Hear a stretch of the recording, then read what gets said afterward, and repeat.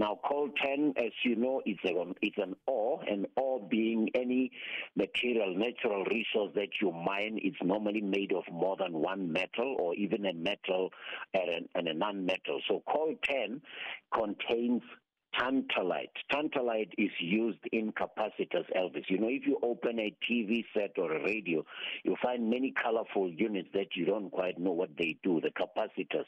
Those capacitors are made with tantalum.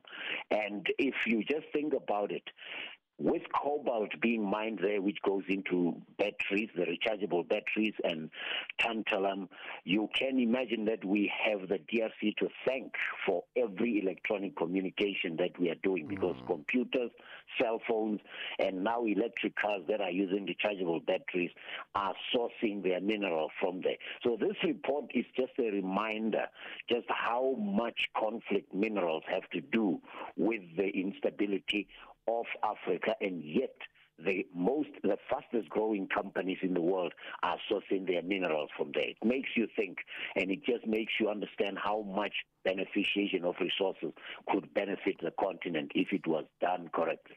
I'm only sad now that I sold my Tantalite shares, but let's move on. Mozambique. Don't ever sell anything that has tantalum or coltan or cobalt to do with it.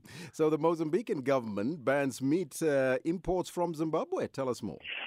Foot and mouth disease, that's one of those diseases that can break out when institutions are weak and we are not able to control the outbreak of diseases when we are in this globalizing economy. And Elvis, we are talking about intra-Africa trade, which means trade among African countries. Remember, it's still below 20% as a percentage of the total trade happening in Africa.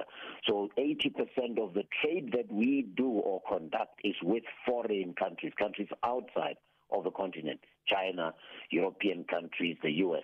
So to be able to grow as a continent, we need to promote that intra-Africa trade.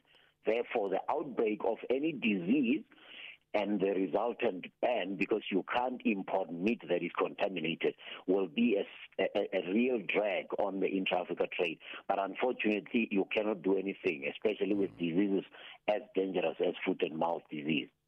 And then Cooperative Bank named the best regional bank in East Africa.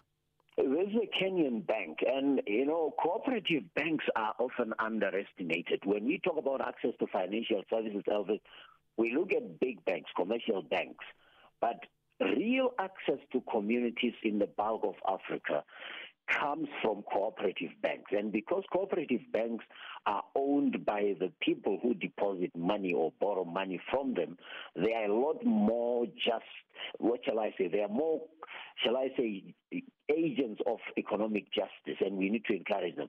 Another cooperative bank that we don't talk about much, or which grew as a cooperative bank, is Equity Bank, which is at one point was the largest, is still not the largest in Africa by number of bank accounts. Also Kenyan Bank. This was an event held by the African Development Bank in Ghana. As you remember, that's where the Secretariat of the African Continental Free Trade Area is located.